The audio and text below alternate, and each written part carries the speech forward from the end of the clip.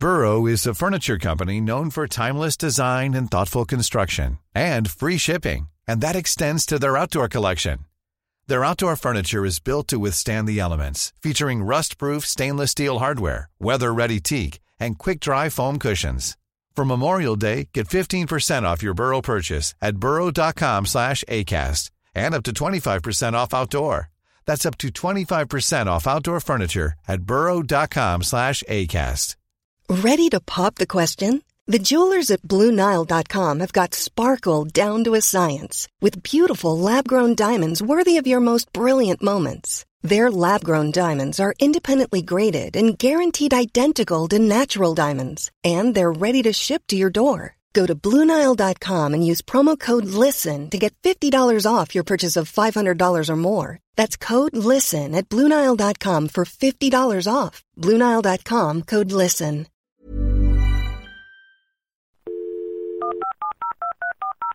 This podcast is a Royfield Brown production.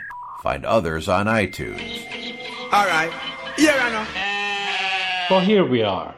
I'm Donald, often known as Turbrech on Twitter, 60-year-old farmer from Fife. I sell eggs, free-range eggs. That's not really why I'm calling. I'm calling because I want to take you back to around about 1975. We're in an upstairs bar in a student union in Edinburgh. The room is full of young men, too few women, alas, and we're singing songs.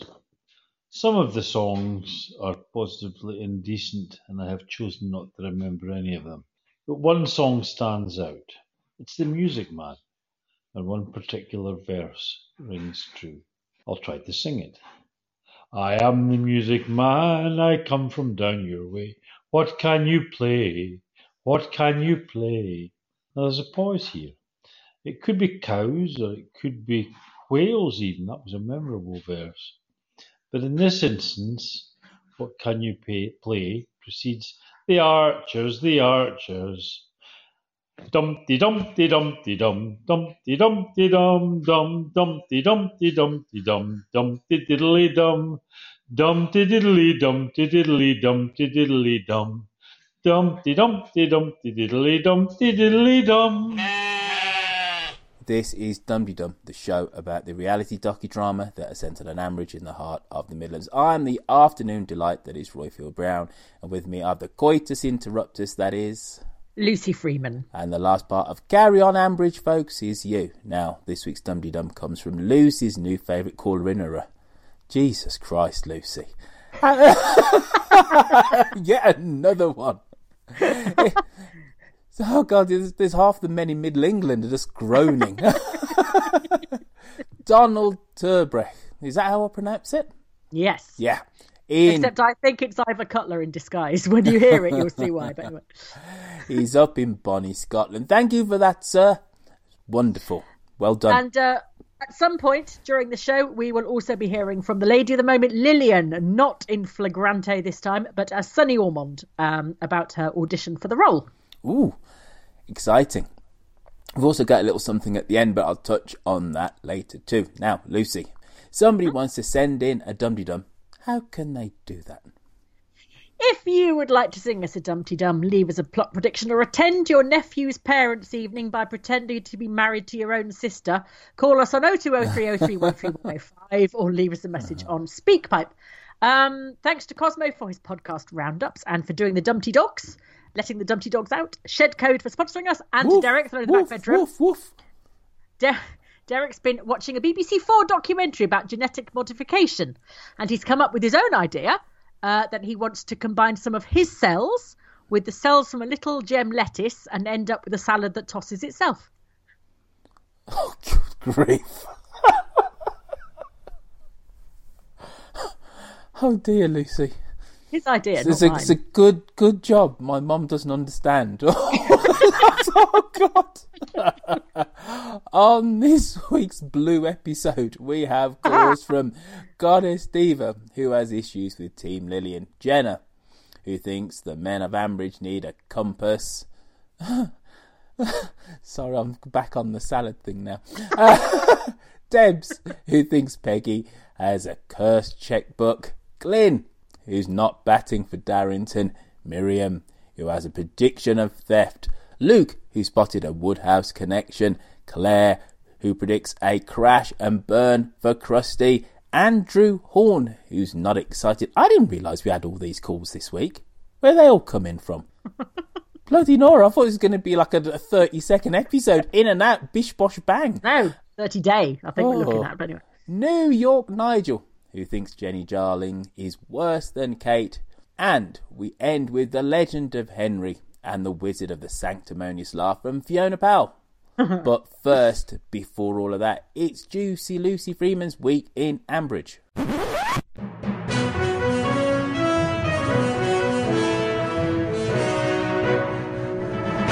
This week was sponsored by mobile phones. Ambridge has caught on, and the whole week was binging and bonging away like Billy-O.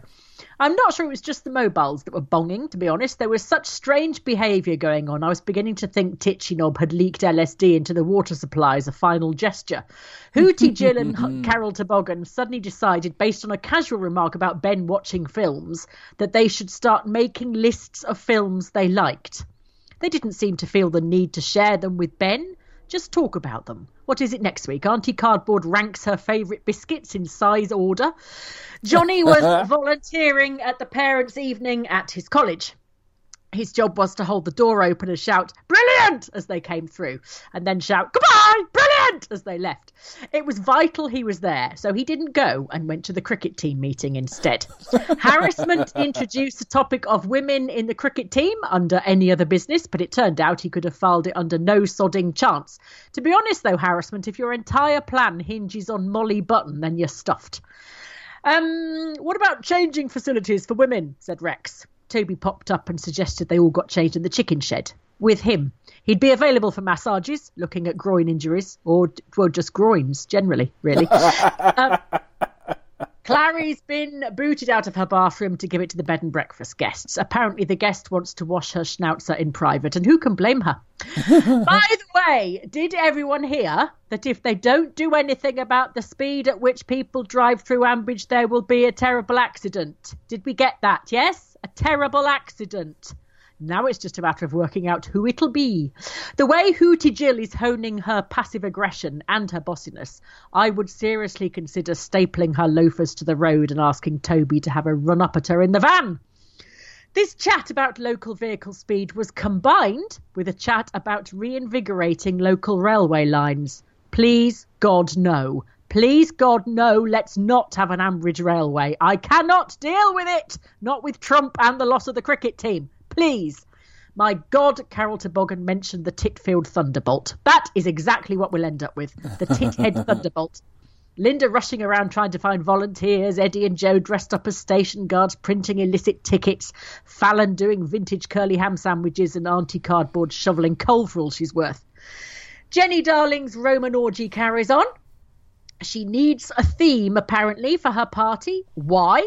Too many people in a hot room wearing hurty shoes and worrying that the booze is going to run out. That's the theme of most parties. She picked, strangely, land. Harassment's first suggestion on hearing this was sushi, which shows what kind of intellect they're letting into the police force nowadays. So it is a mud party, then, essentially. Soil. What kind of a stupid idea is that? Anisha has asked Alistair for a gigantinormous cheque, and in exchange she's let him play on a Fisher-Price tablet. He thinks it's connected to the server, but really it's just Postman Pat singing songs about animals. Shula and Anisha want to redecorate the waiting room at the stables. It doesn't do to have your clients perched on an upturned bucket drinking out of the hosepipe, apparently. Kenton's plan to dress up as Mrs. Doubtfire and crash through the window of the school hall continued apace. Even Freddie Thick thought it was a terrible idea. He was detailed by Kenton's criminal mastermind to pretend he'd contributed to a project about refugees. It was about the plight of private schoolboys forced into the state sector. Some of these poor boys are having to flee private school at a term's notice of just one rugby shirt and the keys to the Mini Countryman. Entirely inevitably, it went tits up with Elizabeth busting out of her white stuff blouse with fury as Kenton weaseled his way around her, and she has banned him from the baronial hall.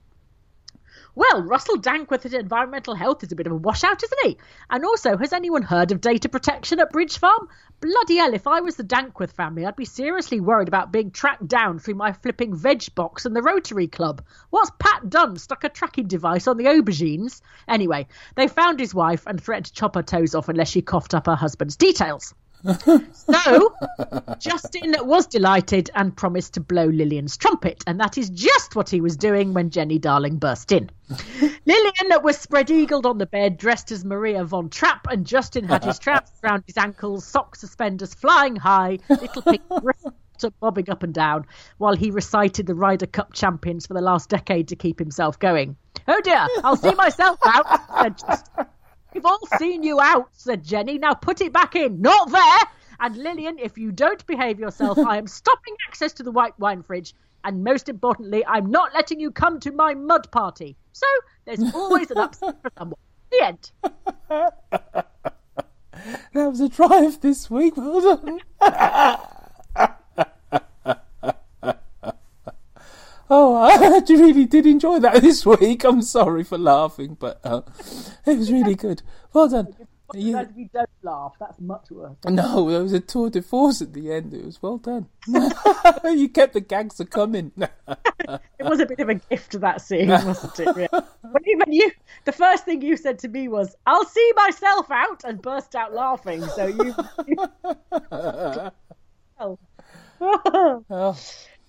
Oh dear me. Vertigo and North by Northwest, they're my favourite films. Oh yes.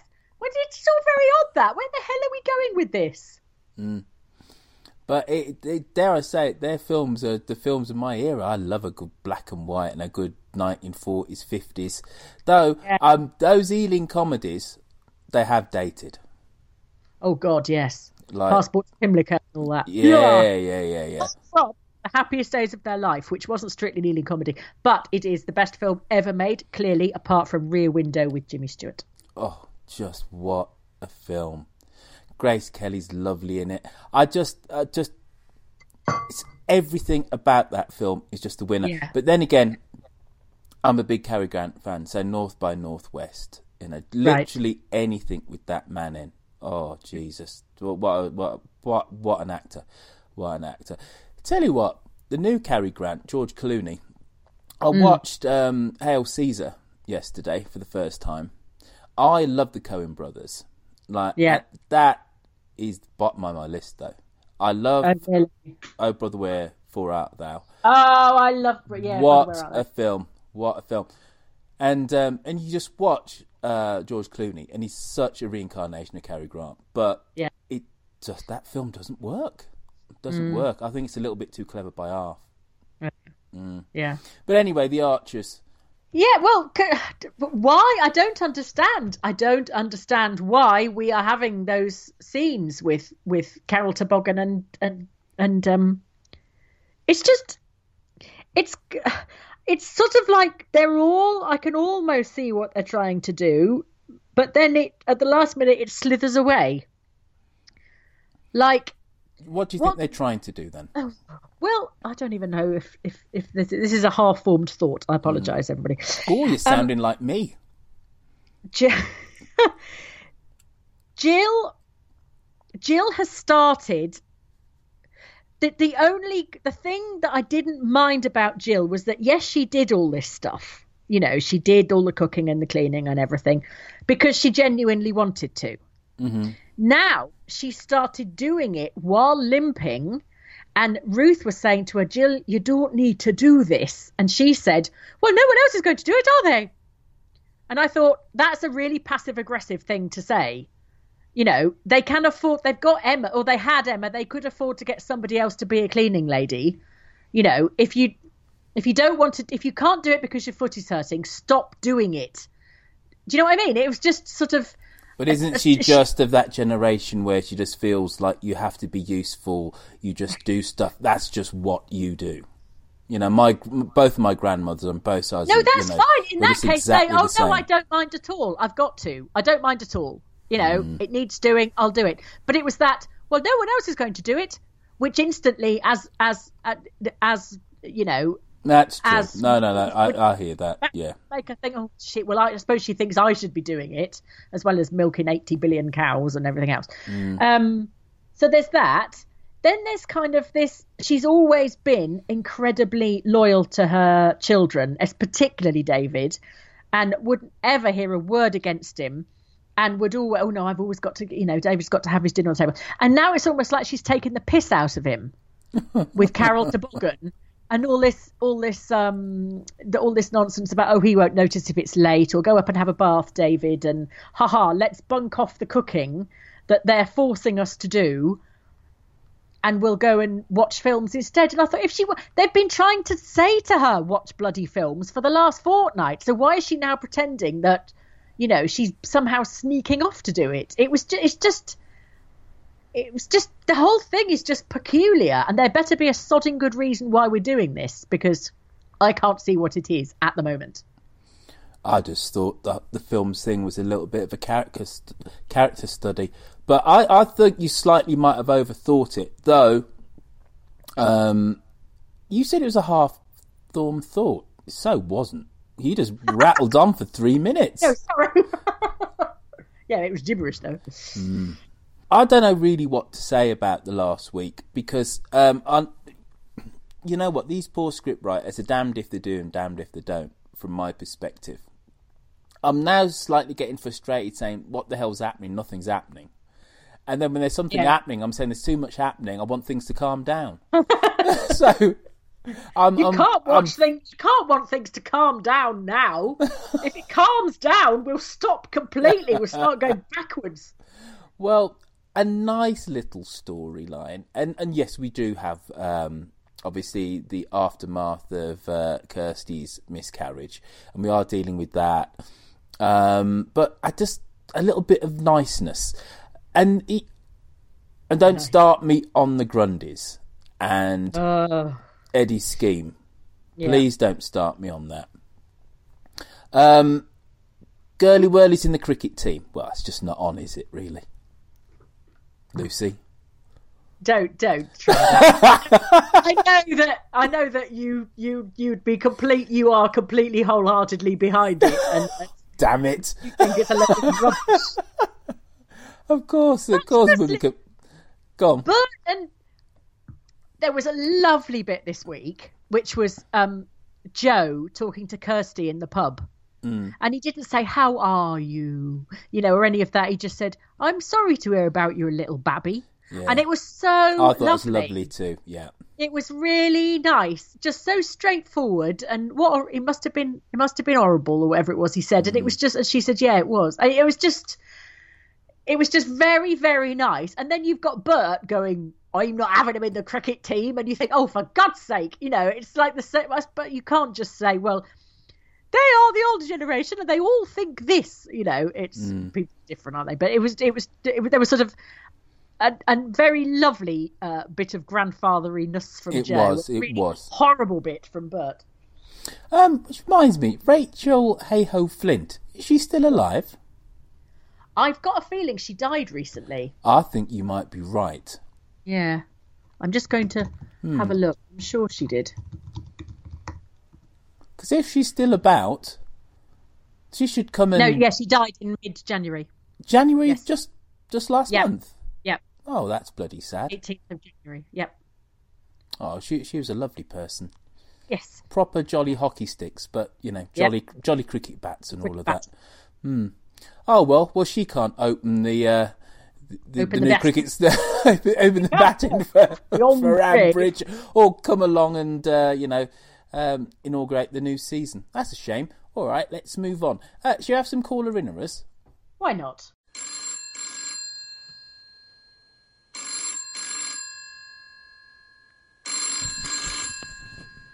Hello, Ambridge 3962. Who's first? Goddess Tiva. Oh, crumbs. Does my sensor's knife need to come out?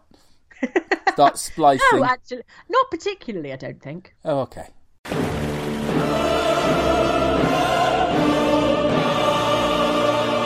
Hi, Gun to Gun, it's Goddess Tiva here, and I'm bloody mad. Mad as hell, and I'm not going to take it. First things first. this cricket team malarkey. Seriously, if the league say it can be done, I'm not sure why Will and Bert get to veto the idea of women on the team. Is it because they're worried that they won't get their fucking sandwiches anymore? I have never had anything so bloody ridiculous. Honestly. The feminist collective of Ambridge need to get together and they can call the banners and ride on and smack some bloody heads in. Probably with cricket bats, just so they can show them that women can bowl and they can bowl. Oh, for fuck's sake. It's made me very, very angry. Other thing, I know when Lillian and Justin started their thing that I was very much Team Lillian and said as long as she's happy, then I'm happy and I got no beef with Justin. That still holds true, but she is not happy. And to be honest, had he spoken to me like that, like he spoke to Gillian? Who the hell is Gillian? See, I'm so angry. Can't get the names bloody right. If Justin had spoken to me like the way he spoke to Lillian, with the whole, like, if I want your opinion, I'll ask for it, not only would he not be getting what sounded very much like a blowjob when Jenny Darling walked in, but he would not be having anything ever again. I mean, what a cheek of the man. And she's not happy. She seems to be delighted when she's in his company and not happy when she's out of it, like absolutely miserable when she's not in his company. And that, to me, throws up, actually, quite seriously, a red flag. I'd love to hear Witherspoon's take on this, because he would be understanding the mechanics probably better than I. But the idea that when you're with somebody, you're happy, and then when you're away from them, you're miserable, not just in a wistful, I miss them and I wish I could be with them, but in a whole, I'm really miserable, can we talk about something else? And coming out almost by rote with that I don't want to break his marriage up, and the flatness of her voice. I don't like it. Justin needs to piss off now. I've had enough of him. Like, seriously, get yourself a grip. In fact, yes, get yourself a grip and don't expect Lillian to do it ever again. Because Lillian, you need to be just like getting drunk at this party and telling Miranda what's what and possibly going and smacking her in the teeth and grabbing Justin for a snog on the way, because you're better than this. You deserve better than this. Yes, I think Goddess Diva feels much the same about women on the cricket team, as we've just discussed. Totally agree, Goddess. That it is quite. Yes, I know I get into trouble every time I talk about Lillian because everyone says they're two consenting adults. Let them get on with it. No. But if you're, it's like a teenage infatuation. You shouldn't, like you said, you shouldn't be that miserable when the person's not around. Or I think they're cross with me. I think they're ignoring me. I think they're whatever. But the problem is, she hasn't got a proper sodding job. If she went to had a proper sodding job, her head would be too full of other stuff to be worrying about. She wouldn't have time to think about Justin and the sort of moon around about him like she does. And also that really offhand, horrible way he spoke to her. And instead of getting cross, she just went, and then went off and had a go at Jenny. And then, Justin says, "Oh, no, I do like you, really." And she's like, "Hooray!" And, do you think, oh, have some sodding dignity, will you, woman, for crying out loud. Yes, I agree. He would be dead if he did that to me, and he would be dead if he did that to you. I agree. My biggest issue in all of this, apart from the fact that, obviously, my Lillian is much more into him than she's trying to make out to her sister. Oh, just a little bit of fun, Jenny. No, it's not. She actually really likes the guy. I completely and utterly understand Jennifer's unease. Not that her sister is necessarily having an affair. I'm putting that to one side, but she's seen them be close and affectionate and intimate, and I don't just mean the walking in, and then he's seen Justin with his wife as well. That yeah. completely puts her in a dodgy position. So it's not just I know about this in the abstract. So this is going on, but I don't see Lillian and Justin actually together or be flirty and intimate. She's seen it from both angles, and that is tough. That's absolutely tough. You know, where do you put yourself in that situation? Which I think is deeply unfair. Lillian and Justin, do whatever you want to do. But, you know, for Justin to be parading around with his wife, you know... And yes, they do not canoodle, but to be having meals with them. And then, you know, bonking a sister in her own house. You know, that's a bit tough. That's a bit tough. And it's kind of... It's making Jennifer complicit, isn't it? Which is... Absolutely. Really... I mean, people often say, after they've been busted... After the husband's been busted or the wife has been busted for having an affair, the other person says it's not just him having an affair. It's the fact that other people knew.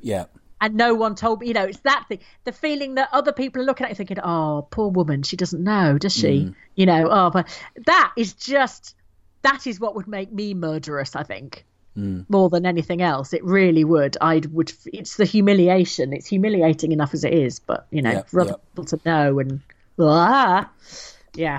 True that. Now we have Jenna, first-time caller in, who I met in New York. Ooh. Hi everyone, this is Jenna calling from Brooklyn, New York. I'm at Jenna Ravioli on Twitter, and I'm inspired to call in this week after a fantastic meetup.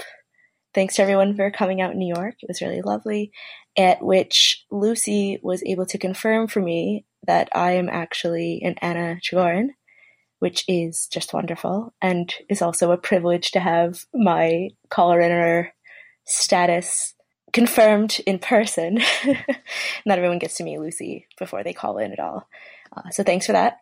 I'm calling this week because the subplots this week seem to have really involved several young women and how they're getting by and their concerns, which I appreciate, being a young Archers listener. And I've been really enjoying Anisha being around, and I loved hearing her put her foot in it this week and be embarrassed and feel that she could have handled things better, and having everyone talking about her a bit behind her back about how she must be so tough, but also she's not that tough, and that all of that's just really normal. And then also having Pip and the prospect of a mixed cricket team and all of her concerns, and Pip being really responsible, all of that was really cool, her not overcommitting. And I guess the thing I'm hoping that we get from this, and that we're starting to see a little bit, are these allegiances between Shula and Pat, who gave us this great thesis statement of Mr. Hodge being the king pig of male chauvinism. And so maybe Shula and Pat and Anisha and Pip and possibly Alice and all of them get to show us the power of female friendship through a multi-generational dynamic, and also that the men like Alistair and Harrison and Tom are trying to navigate all of that. And I think all of that was done really well this week. So thanks, everybody. Can't wait to hear what everybody else has to say. Jenna is an Anna Toboggan, and so is Luke, who is another first-time caller in, who will come a little bit later on.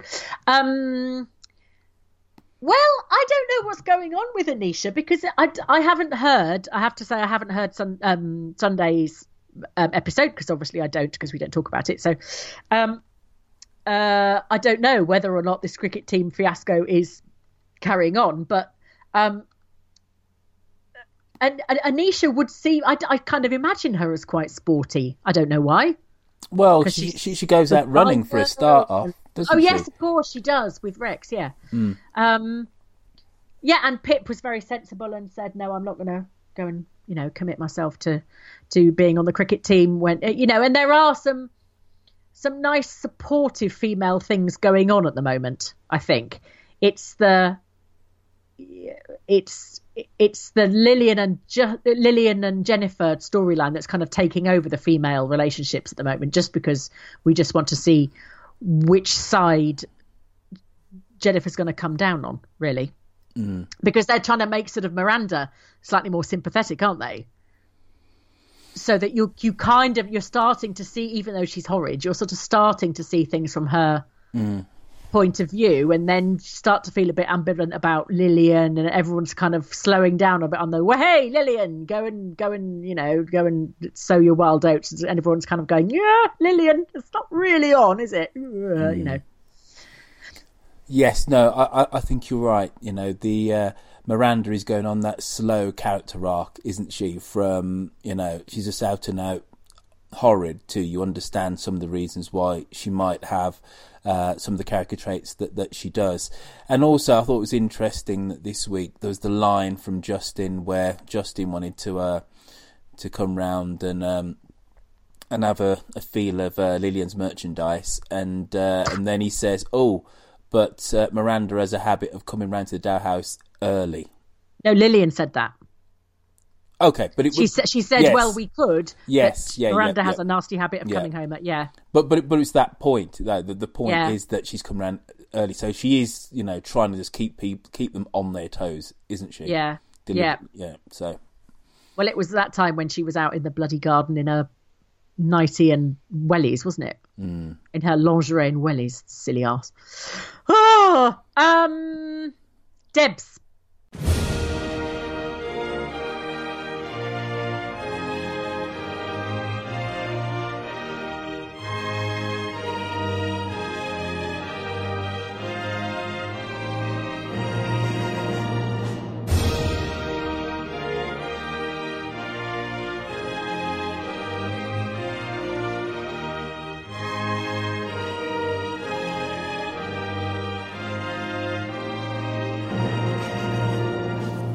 Guten Abend, Roifield and Lucy. Here's Debs from Germany again. 2 thank yous, first of all. Lucy, thank you so much when I rang in 2 weeks ago for telling me off for feeling middle-aged when I was complaining about eyeliner gate. I do feel middle-aged. Just come out of a serious operation and feeling a little bit older than I should be. But you made me smile for the next couple of days, so that was lovely. And Roifield, thank you so much for playing the German national anthem underneath my last call-in. Out here as part of British Forces Germany, and we're all about in the wind-up of leaving Germany after 70 years. We do a lot of community engagement events where British Army bands come out and play both national anthems. And it always brings a tear to my eye when both the German nationals here and the English people who are in our host nation sing both national anthems together. So I've got a real fondness for that, so thank you very much. OK, the real reason that I rang in was to talk about Peggy. Have you noticed that every time Peggy opens her chequebook, something horrible happens? She gave Helen the lodge, and then Rob happened, and then she gave, before that, she gave Tom a lot of money to get ready for the marriage with Kirsty, and then that happened. And then, sadly, she gave Kirsty money for the baby, and then that happened. So if anyone's anywhere near the Midlands, go and find Peggy and take a chequebook off her, because she is completely the arbiter of doom.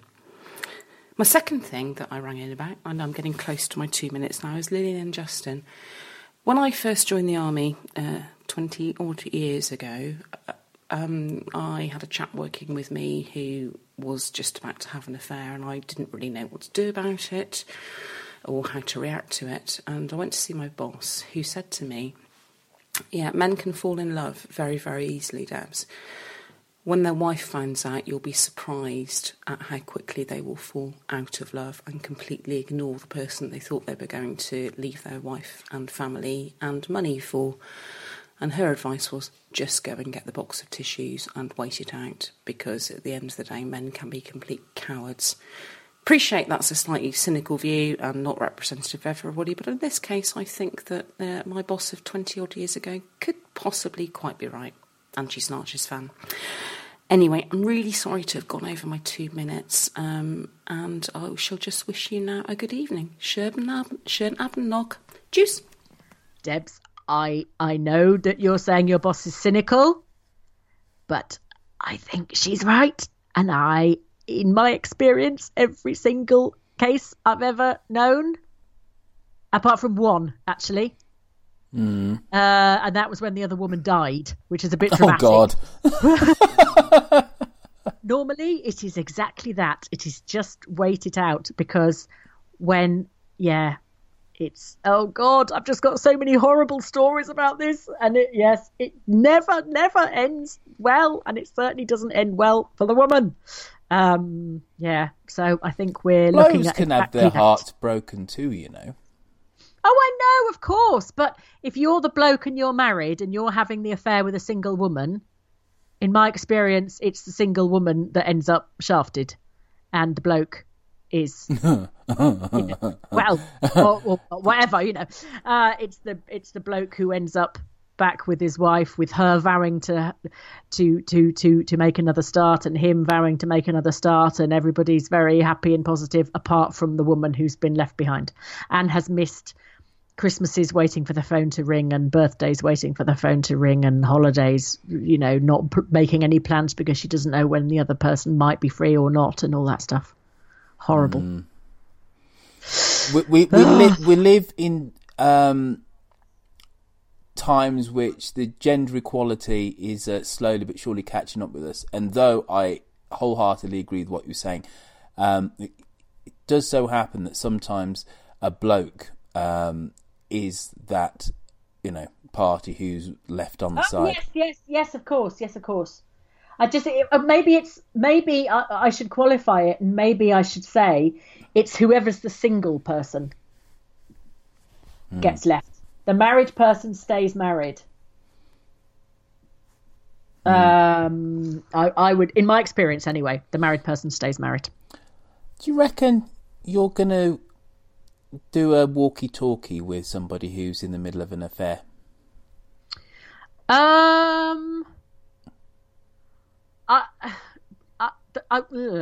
do talk. It has happened. It has come up in conversation, shall we say? But I haven't approached anyone about being interviewed about it yet. But it's a fascinating topic.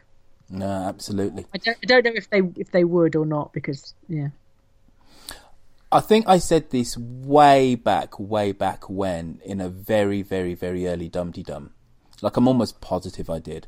I remember listening to a programme about infidelity on Radio 4. And this priest... Infidelity on Radio 4? Or the programme?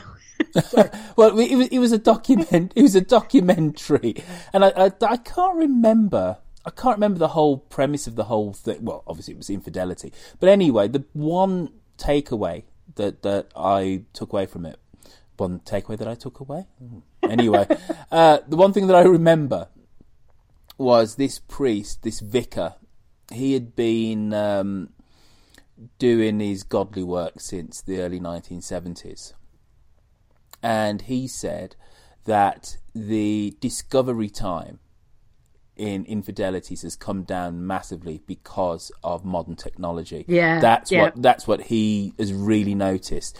He talked about the fact that when he first started administering the Lord's work to his flock, people could have second families, and these things would go on for years. And he said now it's about 6 months. He says it just comes out because phones are left on kitchen tables. Where are you? Your phones just ring incessantly, etc., etc. People don't have the excuses that they had anymore. I have just thought, actually, there is somebody that I'm going to be interviewing later on, but he's going to take a bit of warming up, who has got an entire second family that the first wife doesn't know about. Oh, wow. Overseas. Well, that still doesn't make it any better. Oh, I know. I'm just saying it's easier to hide. No, much easier to hide. Yeah. Gosh. Your walkie-talkies are fascinating.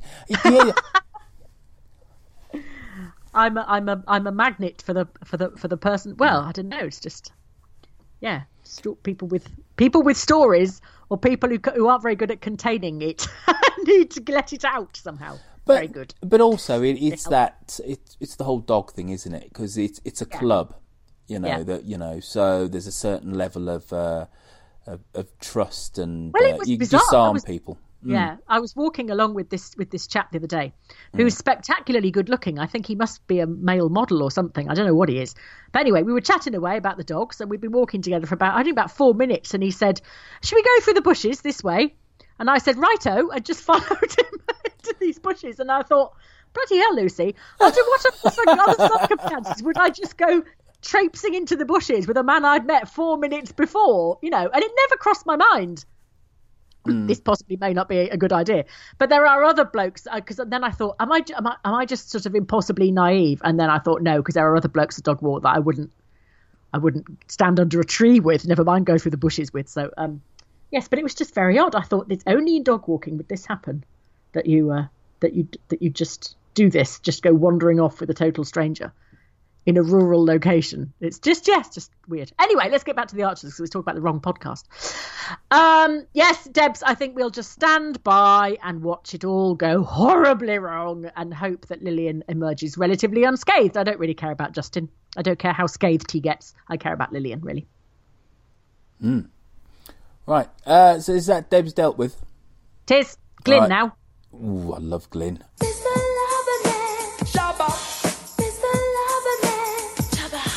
Hello Dumpty Dum, it's Glyn here, calling in on Wednesday evening. That's the night of the cricket AGM, and having just listened to that, I am wondering whether the scriptwriters are setting us Archers listeners up for a little joke. As many Dumpty Dummers will be aware, I'm sure, on Archer's social media, the phrase batting for Darrington has been a euphemism for many years. I do wonder whether we are going to find that Harrison is not going to be successful in recruiting women to the cricket team. Ambridge, therefore, merges with Darrington, and we discover that everybody in Ambridge is then batting for Darrington. Well, we'll see on that one. On other matters, last time I called in, I commented that we'd had a January free of Grundys. I am delighted to see that the Grundys are back, and in the storyline around running an Airbnb room out of Grange Farm. And stepping back from it, you've got a middle-aged couple, large house, spare room, grown-up children living with them, able to give a helping hand. It's the perfect setup, surely, for an Airbnb. Just with a little bit of planning and organisation, it could be a great success.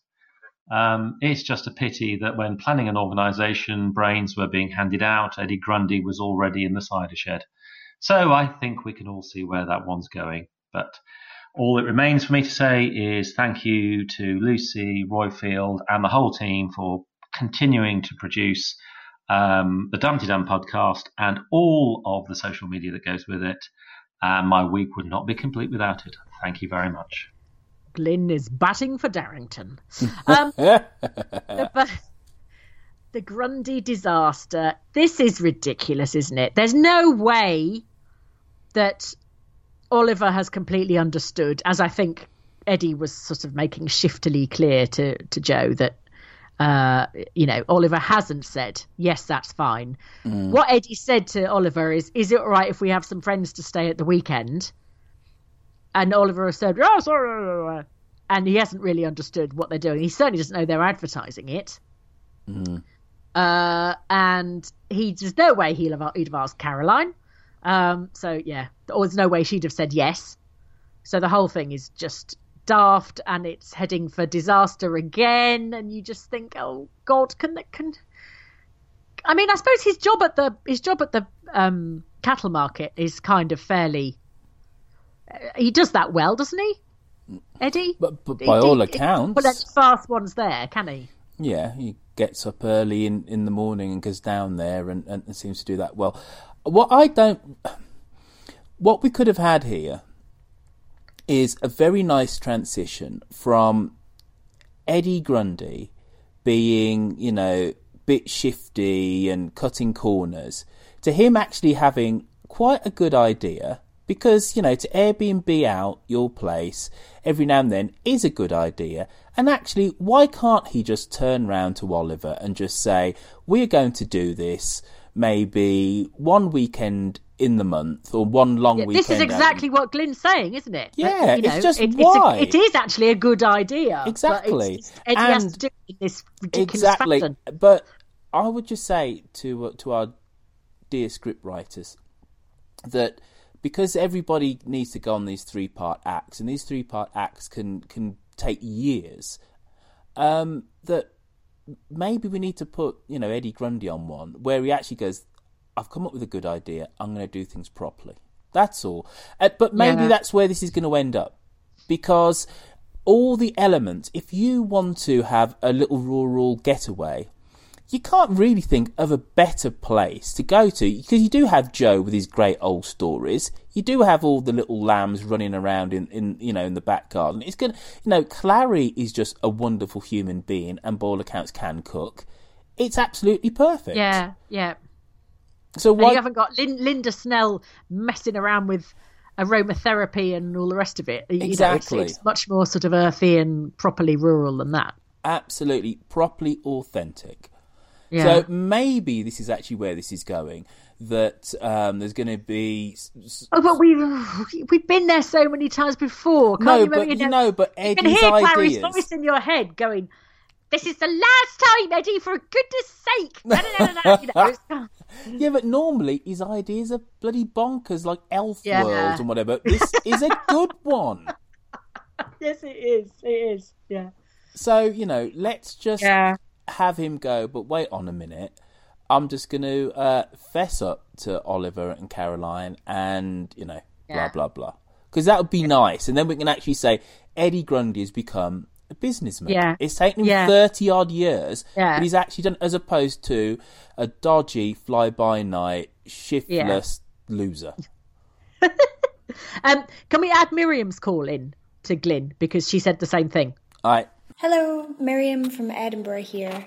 I made a prediction last week and I'm annoyed I didn't phone it in. I just put it on Twitter that Anisha was going to be the new cricket queen, and now it looks like that's going to happen. So I thought I'd better get my prediction in this week, which is that people coming to stay at the B&B, there's going to be some kind of big mess up at some point. Maybe someone's going to steal something.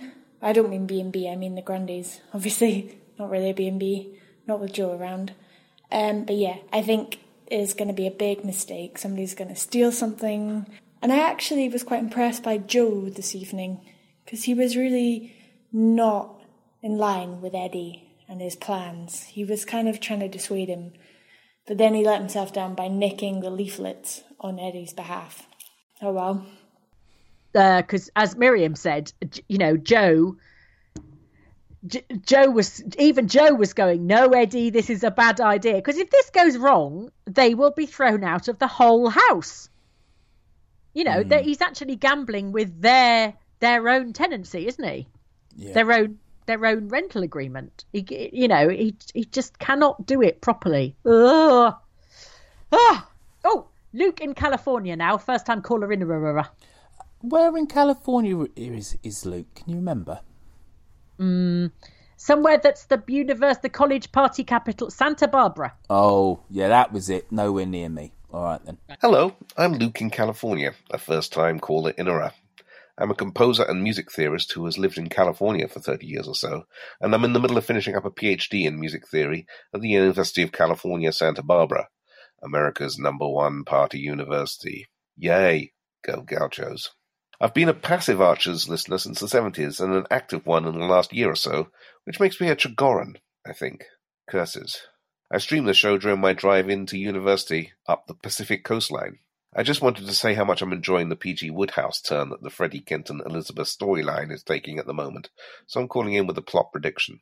After the disastrous turn of events at the parents' evening, Kenton will try and fix things by getting Freddie to effect a burglarious entry into Linda Snell's house to retrieve Elizabeth's beloved but long-lost cow creamer that got accidentally sent to a village jumble sale in the 1990s. This will go wrong in an unpredictable but perfect way, and in the process, everyone will make up and sunshine shall return to Lower Loxley Hall. Love the show. Keep up the good work. See you. And you're a composer. That's very exciting. Yes. Now, Royfield, you're going to have to talk amongst yourself for a minute, because I need to go into PG Wodehouse world with Luke. Yes, you see, I couldn't. There's a definite Wodehouse thing going on. I think that the Fair Brethren, which Witherspoon pointed out the other day, the Fair Brethren was actually his thing that we've nicked. So thank you very much, Witherspoon. The Fair Brethren are definitely PG Wodehouse. PG Wodehouse sort of feckless young men in spats. And there's Kenton is kind of a bit of a Smith character, or a bit of a Uncle Fred in the Springtime kind of character, this sort of fixer. I've had a good idea, trust me, it'll all go well, and it's always a disaster. And well, actually no, because Uncle Fred in the Springtime gets things right, doesn't he? And Kenton just makes things worse most of the time. But there are the farcical elements. Yes, there is a huge Wodehouse thread runs through it, and I'm not sure which scriptwriter that comes from. I'd imagine it's Kerry, because he's got a bit of a Wodehouse-ishness going on. Yes. So yes, I completely agree, and I can completely see that. But then I was thinking whether sort of Freddie was a bit of a sort of Pongo Twistleton, being sort of dragged into things and without wanting to. Yes. Anyway, that's it. I'm back now. Oh, all right. Yes, smashing. Yeah, finished. Yeah. Anything to add? No. Not much. Should we do Claire from Clapham? Yes, please.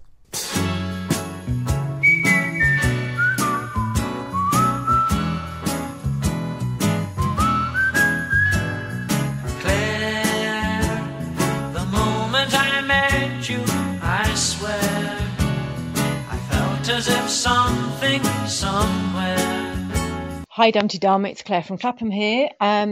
Just a quick one to say that my quick plot prediction about Kirsty is that she is going to crash and burn at some point, and whichever guy happens to be next to her to pick up the pieces at the time will probably be the one she settles down with, and that's a bit disappointing, really. I mean, I can see it coming, but that's basically the storyline of Alice and Chris.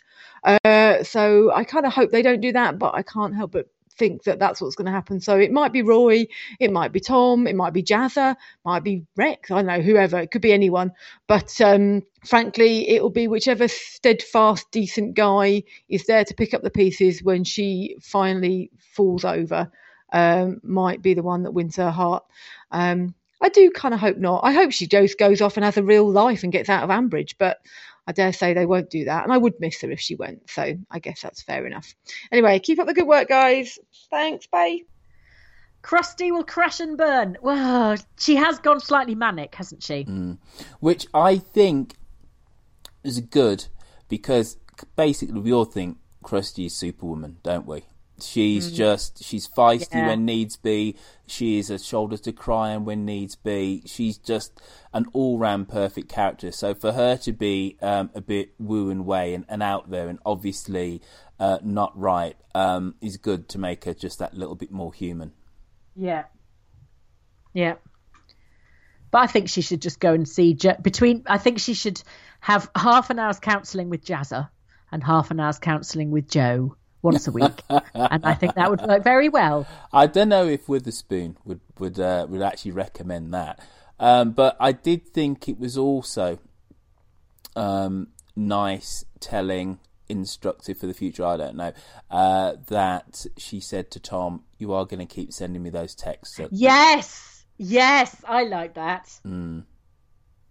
I thought that was really, and it was also quite a. It was almost quite moving. It was. Because it was totally moving. Oh, do you know, I actually thought, they have a life outside the bit we can hear. Yes. It sounded, do you know what I mean? It sounded properly intimate sort of thing. Absolutely. Oh, I'm glad you remembered that, because I was trying to remember. When I heard it, I thought, I must remember that, and then I forgot immediately. So that's very good. Yes, poor old Krusty. Jacqueline Berthoud now.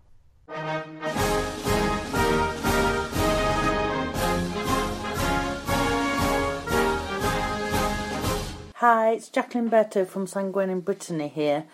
Technology seems to have come to Ambridge this week. It's great to know that they can get coverage on their mobile phones wherever they are in that part of the country. Everyone seems to be texting or messaging. There seems to be a ping in almost every scene. I've also been surprised by the speed with which they seem to be able to organise themselves. Not only Jenny's party, but also all this work that's started on the veterinary surgery. It just seems to have all come about very quickly. It only seems like last week that Anisha was proposing the ideas to Alistair, but now the work started already. Wouldn't happen in downtown Brittany, I can assure you. Bye, take care. Yes, you too noticed the mobiles. Everybody was on their mobiles and texting each other and things like that. I know everything's all of a sudden it's all set up and, you know, they're printing adverts for the bloody B&B and, well, it's like Fallon set up that tea shop in about a day and a half, didn't she? There was no health, she didn't have any health and safety things come out to pass that, not for ages anyway. You know, and old Rex Toby goes and gets his gin still, and within 2 hours he's brought it home from the motorway. 1 minute it's strapped to the roof rack, the next minute is producing gin. I mean, it's ridiculous. And then other things seem to sort of limp on, like this bleeding party feels like it's taking decades to get here because it's all they're talking about. So yes, time is relative, and nowhere more so than on the Archers, I think. Talking about time being relative, a tweet's just come up from Dana at The Audio Signal. Excited to be a judge for the first British Podcast Awards. Thanks for asking. We need to get our asses in gear. I know. I've got to do that, haven't I, this week? Yeah, well, and I'm also going to do my 10 American presidents because she recommended it on Audio Signal. Ooh, okay. Yeah. Yes, well, you better have. Yeah. So we'll do Dum Dum and we'll do that as well. Okay. That'd be smashing. All right. So, and to those people, Jacqueline Berthaud, funnily enough, was definitely one of them who said, I want to vote for you. We're going to do it. And it's going to be done in a couple of days. So chillax, everybody. Calm down. It's happening. Who's next? Andrew Horn. Ooh. Greetings, Earthlings. Andrew Horn here. Trust you are all keeping well. I have to say, I find this week's Archers a bit sort of meh. Couldn't really get excited about much. Although I do think that Jenny's shock and horror discovering Lillian and Justin has more to do with her deep-seated scars over the way that Brian betrayed her in the past, and less to do with the potential social embarrassment if Lillian's affair ever becomes known. They're two consenting adults. Just let them get on with it. And the only other thing is to say I did try to find out the power of Tractor on Monday when I was overnighting in Norwich. Unfortunately, only decided it at the last minute. And so Sarah and Sue, who are the three Tractor fans in Norwich, managed to meet Sarah Ping, which was lovely after all these years and our mutual acquaintances. So that was great. And other Sarah and Sue, hope the three of you all get together soon and have a meet up and catch up. And if I'm back in Norwich, I shall let you know. Meanwhile, I shall keep the power of Tractor in mind and try and give people more notice if I'm travelling again. Speak to you all soon. Bye. Jenny's shock and horror. Yes, I agree. It was much more to do with Brian in the past stuff. But also I think it is what Roifield was saying earlier about it's slightly panicky for Jennifer because it's getting out of her control. And it's just like, you are going to drag me into your muck and I don't want to be. I don't want to be sort of pulled into a conflict situation because you can't keep your pants on. Andrew, could I just point out that Tractor is not there for you to organise threesomes when you're going around the country? This is not why we designed it. Please cease and desist. No, I think you're wrong. That's absolutely the reason why we designed it as well, you know. Yes, well, I'm just cross because I can't make the bloody thing work. Can we do Nigel now? Why not?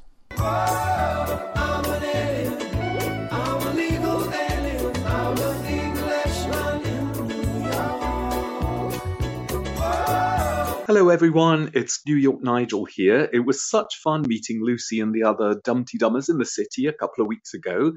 And I have to say that it was great to discover that Lucy is every bit as funny and a pleasure to be around as she is when she knows she's being recorded. And it was great to meet her in person. Thanks so much, Lucy. So great to see you. And I'm so glad that you took the time from your own personal holiday to give to us fans. Just one thing to say this week, Jennifer Aldridge, never liked her. We've all given her credit for putting up with Brian over the years, but I still say that she's just as much of a spoiled hippie as Kate is. And she's, a self-righteous snob in her own way. Her son Adam was the first illegitimate child to feature on The Archers. Jennifer then married the father of the child, with whom she had another child, Debbie. She then divorced and married Brian, with whom she had two other children, Kate and Alice, and then took on her husband's illegitimate child, Rory. Well, that's very nice and everything. And she's sometimes shown a soft side, like when she admitted to Brian that she felt that she'd accomplished very little with her life, but that just seemed like an irrelevant little sideline. As far as I know, she's never worked. She's never thrown herself into charitable work. She's just reacted with snobbery every time that she's been confronted with the fact that she's related to Susan Carter. But Lillian, on the other hand, has always been the soul of discretion until her later years, as far as I can remember. Her first husband died in an accident, and then she married Ralph Bellamy and became that tax exile in Guernsey, where we were all supposed not to like her. And she had just one child, James. And if anybody's been groomed to be the next snooty version of Peggy, who has a great human side, I think, because of her marriage and everything, that snooty person is going to be Jennifer Aldridge. She's just going to become a rigid old harridan with despotic opinions who is completely incapable of relating to her own past. And it's Lucy that inspired that observation when she said that she liked Caroline because she's posh and human, but she likes Jennifer less because she's posh and her human side is less visible. And I can't stand Jennifer's upper middle class outrage. It has all the worst of every piece of the English class system, which is saying something. Anyway, that's it for now. Bye, and thanks for everything. Cheers. Nigel, who is another one of my favourite men in the world. Nigel has some savage words to say about Jennifer. But he's never liked her. I know. This is an ongoing thread with the man. Theme. Yeah. It's because he has to be nice all the time in the pulpit, see? Well, he has to be nicey, and he has to reserve all his bile for Jennifer. Just for one Archer's character. One Archer's character. But yeah, well, yes, I can see your point. It is sort of this, it is slightly sort of bourgeois middle class. Oh, don't, it's not decent, it's not respectable, blah, blah, blah. But there is, I mean, all these, infidelity is absolutely loaded for Jennifer in so many different ways. But anyway, it's fun to listen to her wrestling with it while Lillian wrestles with Justin. Ha! And it was lovely meeting you as well, Nigel. It was great fun. And thank you for my dinner. I was actually... Isn't dinner brilliant? I was actually going to send you a bread and butter letter, but I don't have your address and I don't have Witherspoon's address. So please, could you both send me your addresses and then I will do my bread and butter letters like a good girl. Bread and butter letter? Yeah. When you say thank you very much for putting me up or buying my dinner or whatever. Isn't it enough that you just said it to like 30,000 people throughout the world, and of which they will hear? No, you have to. It's got to be handwritten. Yeah. Oh, for God's sake! What century are you living in? A nice one. That was a perfect answer. Well done. Thank you very much. And that's it. End of Caller in a Res. We got any emails? No. Oh, great. All right, then.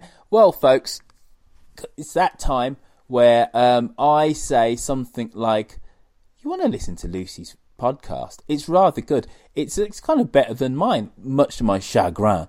Anyway, here's a trail for it. Listen to you and your chagrin. Yeah, I'm channeling my inner Linda Snell. Anyway, listen to it, listen to the trail, but don't just listen to the trail. Go on to iTunes because it's up. Normally, being a little extra might be a bit much, but not when it comes to healthcare. That's why United Healthcare's Health Protector Guard fixed indemnity insurance plans, underwritten by Golden Rule Insurance Company, supplement your primary plan so you manage out-of-pocket costs. Learn more at UH1.com. I'm Sandra, and I'm just the professional your small business was looking for. But you didn't hire me because you didn't use LinkedIn Jobs. LinkedIn has professionals you can't find anywhere else, including those who aren't actively looking for a new job, but might be open to the perfect role, like me.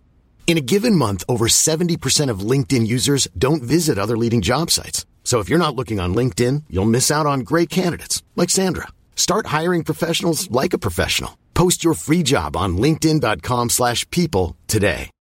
Millions of people have lost weight with personalized plans from Noom. Like Evan, who can't stand salads and still lost 50 pounds. Salads generally for most people are the easy button, right? For me, that wasn't an option. I never really was a salad guy. That's just not who I am. But Noom worked for me.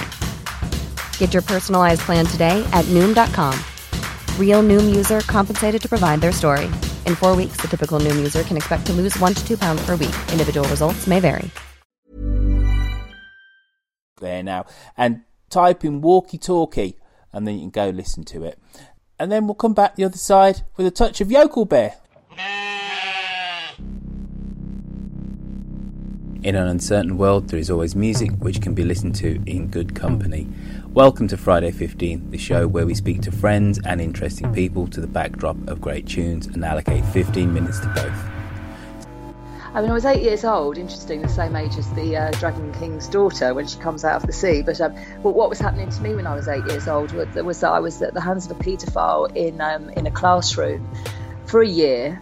And for me, I think the reason that I somehow managed to win in the end is that for me it's about an economy of the three things that bring a song together.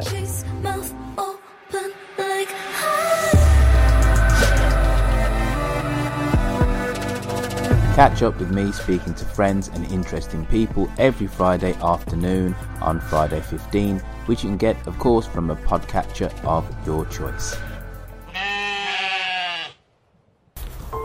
Hello, I'm Lucy, and this is Walkie Talkie. I walk my dog, Basil, pretty much every day in a foresty bit of London. I have been doing so for about 4 years. And I meet people that, as a dog walker, you talk to people. If your dogs get on, you tend to you say, which way are you going? Can I come with you? And you just sort of amble along. And you can end up having the most extraordinary conversations. Partly because you are walking side by side and facing front, so there's no embarrassing eye contact.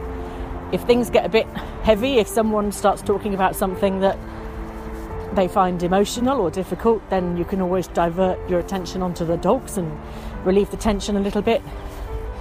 We've seen, as a group of dog walkers, we've seen people get pregnant, have children. We've seen people whose dogs have become ill and died, and the owner says, "Oh, I can never have another one," and then in a couple of months' time they appear with a puppy and everyone's delighted to see them. And We've seen people's marriages break down, new romances start.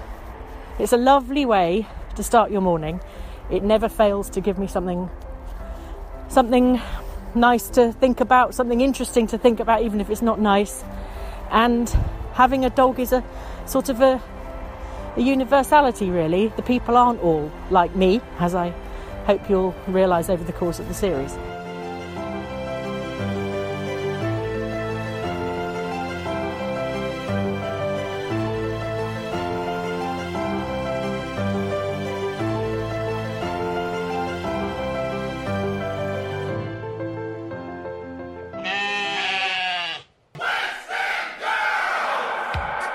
Hello, Yokel Bear here with the social media roundup. But first of all, let me just say a huge congratulations to Lucy on the first episode of a new podcast, Walkie Talkie. Absolutely loved it. Thought it was absolutely brilliant. More, please. So, big round of applause for Lucy. Anyway, social media. Let's have a look first of all at the Book of Face. We asked the question about what do you think the home farm theme, the party theme should be? Because let's face it, land. Yeah, I'm not really getting that. So anyway, let's look at some of the suggestions. Emma Lee said, keys in fruit bowls. Yeah, I don't really want to think about the outcome of that one. Hannah May said, go dressed up as the person your spouse has had an affair with. To which Kate Swift replied, multiple costume changes for Jenny then. Yes, she'd be a bit like a Shirley Bassey concert, wouldn't she, really? We also noted that PC Carpet Burns doesn't appear to be very busy. Not much crime in Ambridge, maybe. I think... what's he doing hanging around all the time? But Zoe Pixton says, well, there's a lot of unresolved crimes going on. Missing people like Kathy, the missing Bunting, plus all of Rob's crime. Perhaps we can have a BBC Extra Archer's crime spin-off. Joe DeBank said he'll be busy when Lil finally cracks after Justin hurts her again and dumps her. And she tells everyone in the Bull everything she knows about Culvert Gate. Yes, I think that's coming up soon as well. We also were speculating about Tom and Kirsty. Is it going to happen? Is all this kind of, late night phone calls, will this develop into something? Ruby Nation said, a Tom and Kirsty wedding, only if there's a watertight prenup agreement in place and Kirsty receives a live video link of Tom handcuffed to the altar. Yes, I think that's going to be necessary. Andrea Melling says that Kirsty deserves better than Tom in the long run, and a lot of people agreed with that. And to be honest with you, on this thread, it seemed to come down to, either Tom, but a lot of people were backing Roy, saying, well, look, there may be a bit of an age difference, maybe with Roy and what have you, but they get on really, really well. Karen Presley said, though, wouldn't it be nice if we had one happy ending to a story? But then again, Sarah Charlie Harding said, hope it doesn't, because that would be a very dull happy ever ending storyline. So, but we'll see what happens. So what else did we ask? Justin, yes, the way he treated Lillian. I asked, does Justin deserve a swift kick in the danglers? To which Samantha Dean said, I didn't hear it, but I'm raising both hands anyway. Andrea Melling also pointed out, and I think this is a real point here, Lillian seems to become so weak around men when she's otherwise a feisty woman. Seems to be a bit of a pattern with her. Yeah, I've noticed that as well. And, it's something that Lil, I would need you to be stronger sometimes. Andrew Horn pointed out that maybe Justin was being awful because he was feeling sore as Miranda had already kicked him. Not that this is an excuse. But Karen Cunningham said, and I think this sums it up for me certainly, yes, I was furious with the way that Justin spoke to him. Fagash, you're worth more than this. And yeah, you're absolutely true on that one. Another thing that we did was looked at who the villain of the village is. Now, Tom's kind of a little bit out of action. Surprisingly, the Button sisters featured a lot. Other things that have been going on as well on the forum, we've had an absolutely superb art posting by Fiona Powell about grief, which really, go over and have a read of it. It's really, really worth reading. Also as well, back on Facebook, Dev Thorne has posted a link to an interview with the new editor of The Archers, which is really interesting. And of course, Cosmo has put his Caller Innerer rules, which are all very reasonable and clearly laid out. So yes, yay for that. Anyway, that's it. That's the social media roundup for this week. So from me, Yoko Bear, it's cheerio. Bye. Thank you, Yoko Bear. That was a rather comprehensive and all-encompassing roundup of all things on the social media tip of Dum-de-Dum and the Archers. Well done, sir. Juicy Loose, hashtag the Archers tweets of the last 7 days. Thank you very much, please. Gareth Edwards said, Sunset Boulevard. Is that off the bypass? Loma Lindy said, if I was invited to a land-themed party, I'd go as a tectonic plate. Quite. I don't know what the bloody hell is a land-themed party, or what relevance that's supposed to have to anything. Exeter Dormouse said, does Jenny not like Lillian holding business meetings at home farm then? Poor Justin had to zip up his document folder and leave. I don't think it's Nazilla said, Nazilla said, has Harrison asked Miranda about the cricket team yet? She strikes me as a real old bat. Yes. And Chris Borrell, who is Tweet of the Week, said, I should imagine that Lillian chooses her lingerie from the Anne Last of the Summer's wine line. And then she sits in a basket, gets pushed down the hill in a wheelbarrow. That's confused all the American people. You need to look up Last of the Summer Wine, and then you'll get it. You knew the weekend was over when that thing came on. Yeah. Bath time. Clean sheets, bath time, sit in your dressing gown and watch Last of the Summer Wine. And if you were lucky, you got to eat steamed treacle pudding and custard. Oh, so nice. I had some bread and butter pudding the other day. Do you know what I did? What? I made, with leftover panettone, I made bread and butter pudding with leftover panettone and Nutella. Can I just say, right, only some middle-class liberal elitists would say what you've just said. I know. I have no defence. I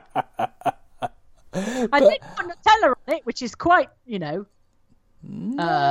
really. Very nice. Not really. But anyway, I love a bit of panettone.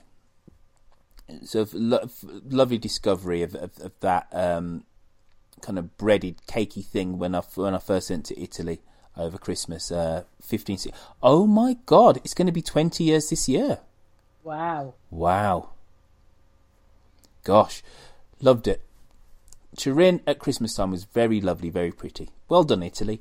Anyway, now it's the end of the show. Dumdydum.com. Go there. It's got shop. It's got Tractor. Now, you've heard us talk about Tractor before. Tractor is our little map. Well, it's a big map, actually. It's a map of the world. And where you can organise sexually deviant get-togethers. No. Well, people can do that, but that's not the primary purpose. It's just to get people together. No, a threesome doesn't mean some kind of sexual goings-on, necessarily, does it? There's 3 people having coffee, talking about the Archers. If you said to me, meet me in the cafe... I'd think we're going to meet for a coffee. Yes, no, that's true. Yes, okay. Anyway, folks, wherever you are on planet Earth, on God's great planet Earth, just go on to dumdydum.com, click on the Tractor link and pin yourself to the map, because then that means that if somebody who's somewhat close by wants to organise a get-together, a dum-de-doo or something or another. Ooh, have I just coined a new phrase, a dum-de-doo? And if no one comes, it's a dum-de-don't. Hey. Well, then they can just, message you, and it's awesome like that. And I think it's about time that those people in the southwest of England, Candida Beeching, got themselves sorted. Just saying. Right, so dumdydum.com, the forum. There's a few messages on there this week, but please keep it going. There's going to be more Dumdy Dogs, and I know somebody did try and nominate their Dumdy Mog this week. So there's things on there. Go there. It's awesome. dumdydum.com. Now, we've had some reviews. Oh, that's in red. Oh, sorry. Oh, dear. We've had some reviews.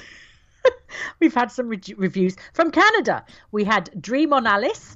Over in Merkelland, we had Ink Barrow Rob.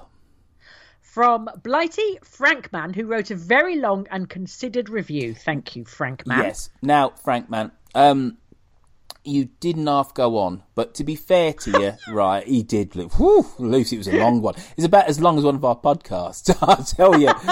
Kid ye not. But yes, very considered and very, very fair. And all I would say is I deliberately go off-piste when I talk about the Battle of the Bulge because I like history and it's a bit of a piss take, really. But you do like what we do, and it was a lovely and fair review. So thank you, Miss Frankman. We also have one from Nina_Eliza. Daniel Hayward Hughes. Jane EP. Squire McFun.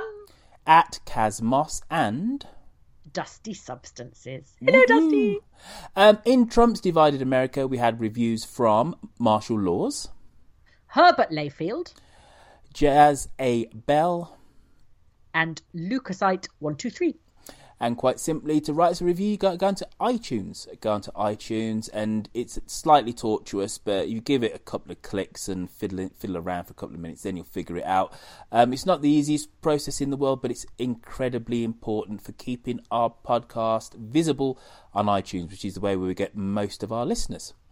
Now, another way you can help to keep our little show on the road is by going on to our website and hitting the donate button, or you can go on to patreon.com and sign up to give us some $2 per show. So that's patreon.com or hitting PayPal on dumdydum.com. To get in contact with us, you can send us a voice message via SpeakPipe, which is on our site, or you can call us on 020303133105. Now, I actually know that this does work from abroad. So if you are abroad, +44 203 0313105 to leave us a telephonic message. On social media, specifically Twitter, you can find us where we're at dumdydum. Me, I'm at Royfield. Harriet is at Shambridges. And I am at Lucy V. Freeman. On the Book of Face, where we have over 1,500 like-a-lurkers, why don't you just join them by simply going on to Facebook and typing in Dumdydum.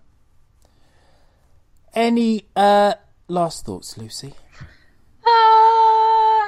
No. I think that's it. I am hoping some more things happen next week, so I have something to write about. Awesome. I mean, on the Archers, not just generally. In the real world, actually, so much is happening that it's almost a relief that not a lot is happening anywhere else. Did you watch the Archers? Did you watch the Oscars? Yeah. Oh, dear. Wasn't that funny? I did read about... I was thinking about the hard time that we give ourselves as humans for making a mistake, because it's because you know when your children get something wrong and they go, oh no, I can't believe I forgot that, and and you say, it's fine, don't worry, you just made a mistake, it's okay. And then 10 minutes later you forget something and go, oh, for God's sake, Lucy, you idiot, what did you do that for? And then think, now that is why they reacted like that, because I do that to myself. I criticise myself all the time for forgetting things. And then I was writing a piece of Radio 4 about the planet Mars, and I read that there was a $125 million project to land a probe in 1998 on Mars, and two teams worked together, and the thing disintegrated before it even landed on Mars. And the reason it disintegrated was because one team was working in meters and one team was working in feet. And they got the angle completely wrong and it all fell apart. And I thought, next time I make a mistake, at least it hasn't cost anybody $125 million. I just made a mistake and it's all right, you know, and maybe I cut someone up at a roundabout and said sorry, but there's no need for me to keep, you know, criticising myself for it for the rest of the day. And yes, so I'm very happily collecting stories of absolute sodding disasters that happened, like last night, you know. I didn't cost anyone $125 million. I didn't tell the wrong film that they'd won the Oscar for best film. You know, there are lots of things that when you're about to criticise yourself, you just have to think, well, at least I didn't, whatever it was. That bloke from La La Land, that producer, he was very gracious and quick in the moment, and yes.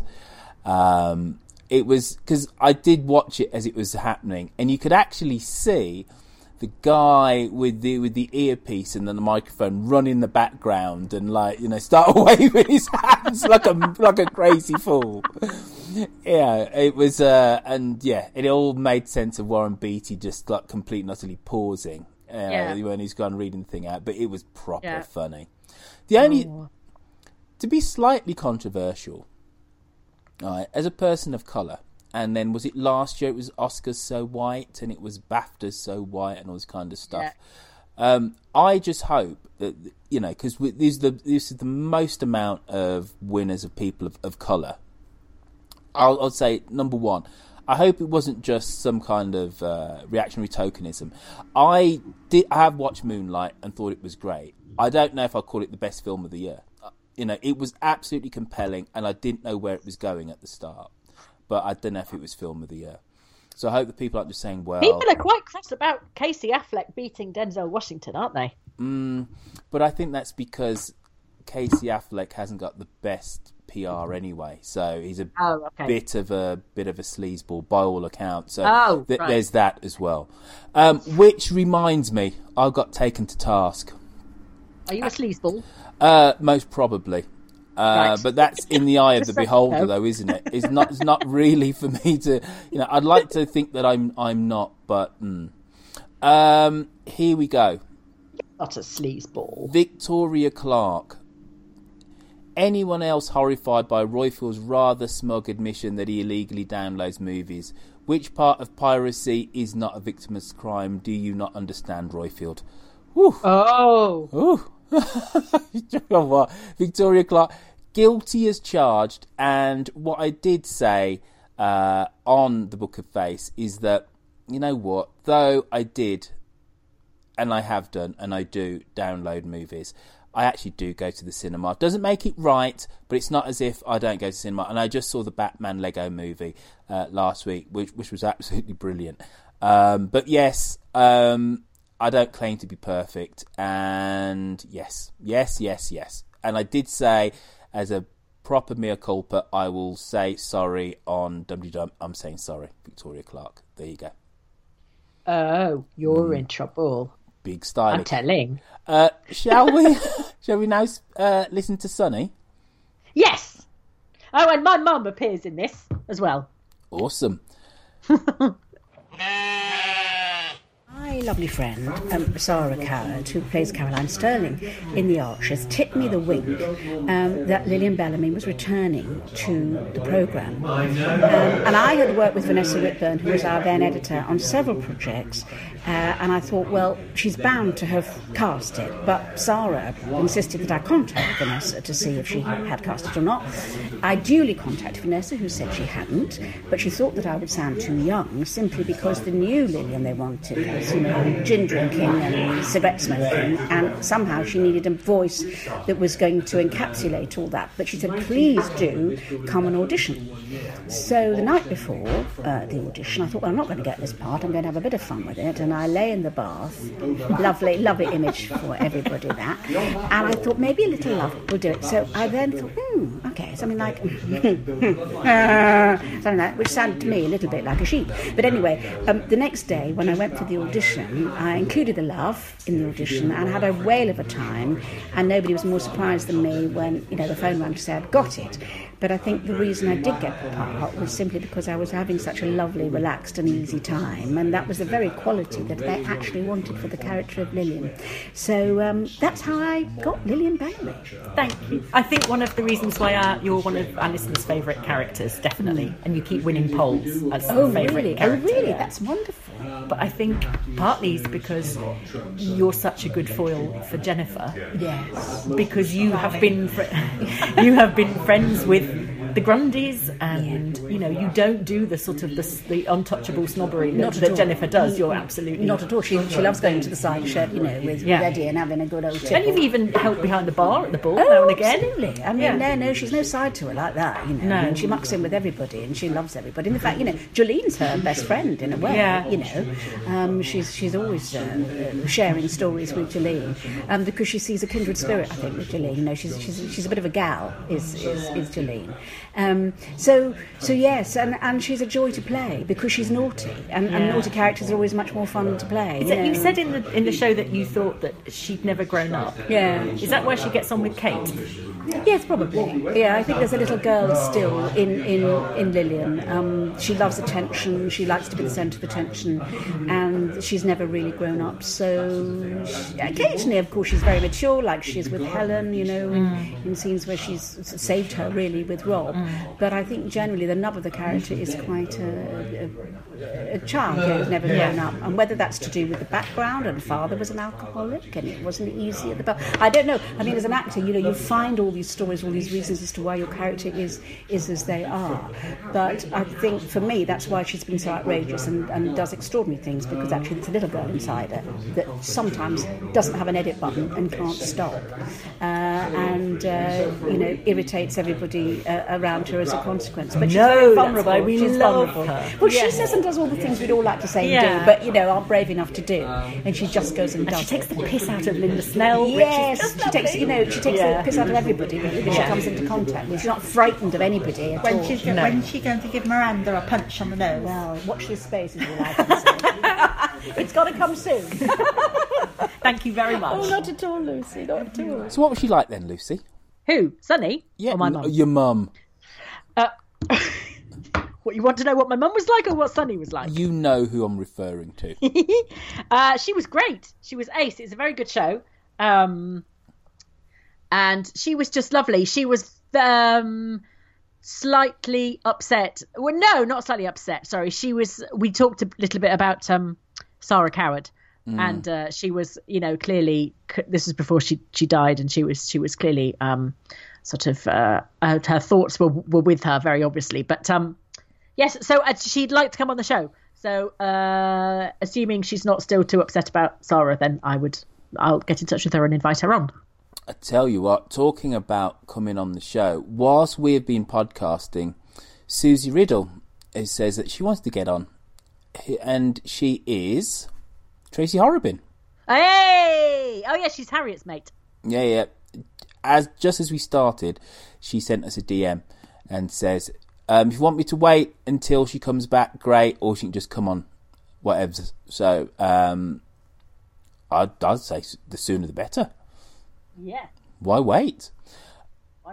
Why wait, indeed. Now, I think we're almost at the end of the show, other than to say that we have a little special treat for you, dear listener. All the way from Pennsylvania, USA, we have Fiona Siobhan Powell and her little missive, which is a little story about little Henry. Windy.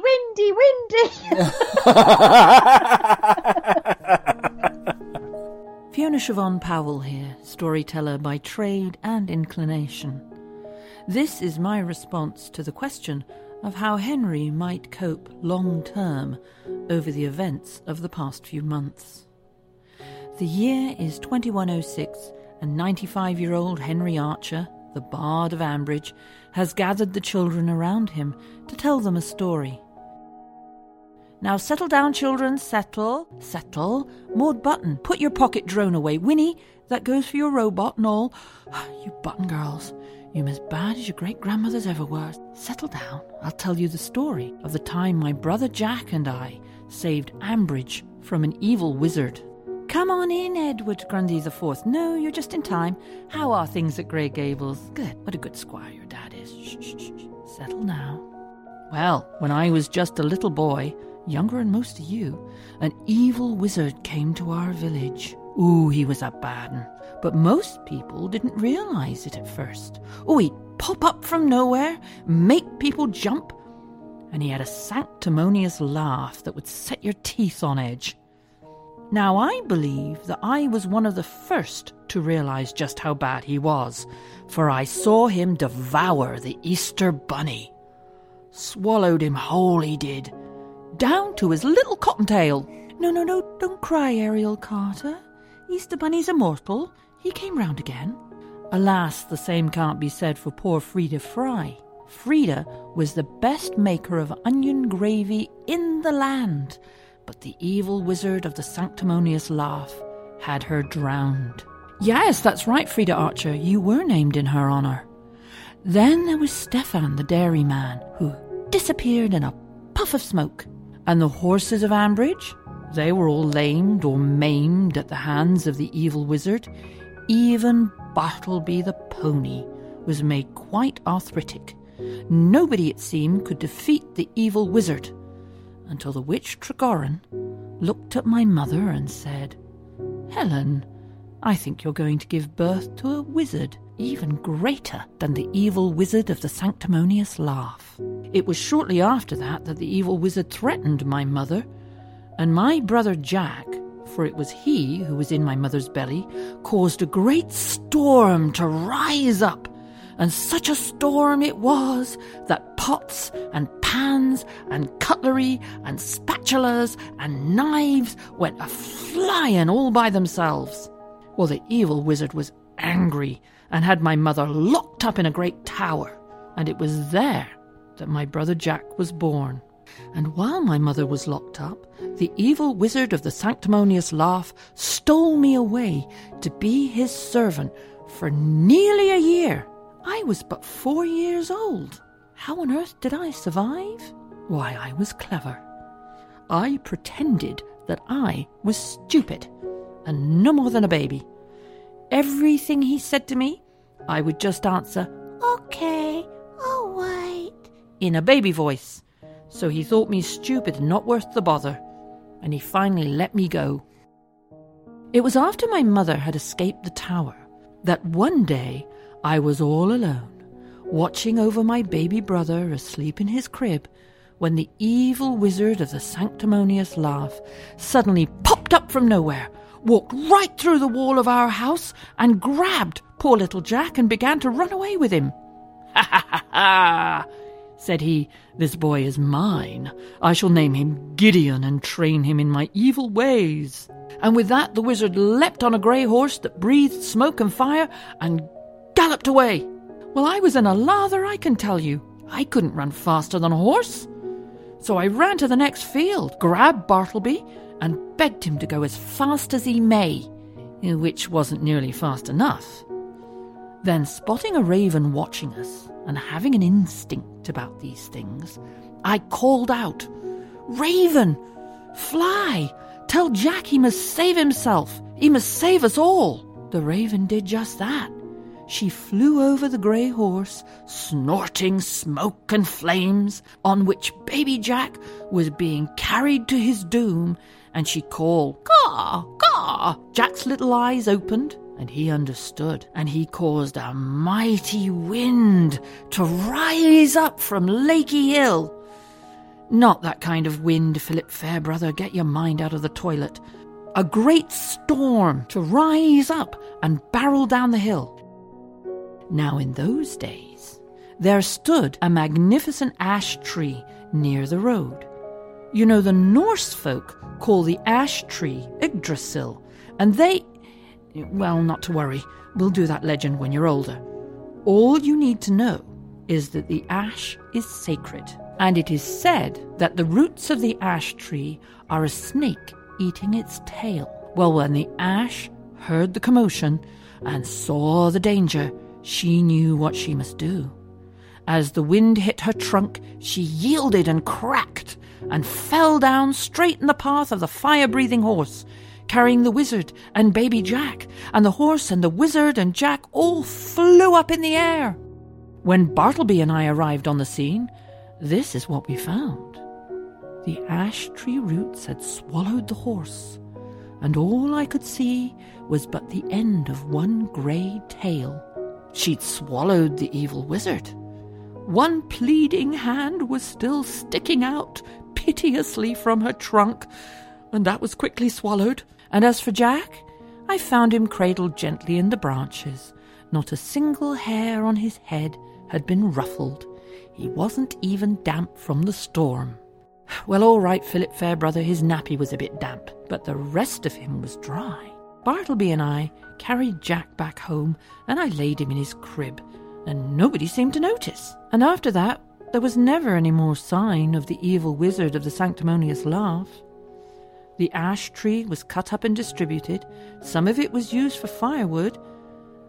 And I do think, as some of the logs were burned, you could hear a sanctimonious laugh in the distance. But other than that, no, nobody mentioned anything. And if I mentioned it, folk would change the subject. Do you know, I think they were ashamed that the village had been saved by an old arthritic horse, a tiny baby, and a 5-year-old boy they all thought was stupid. True, of course the story's true. Would I fib to you? Yes, Maud, you can get out your pocket. All right, Ariel. And that, ladies and gentlemen, is how a myth gets made. Great! I think we've done it. Cool! All right. There was nothing else to talk about, was there? Nope. No.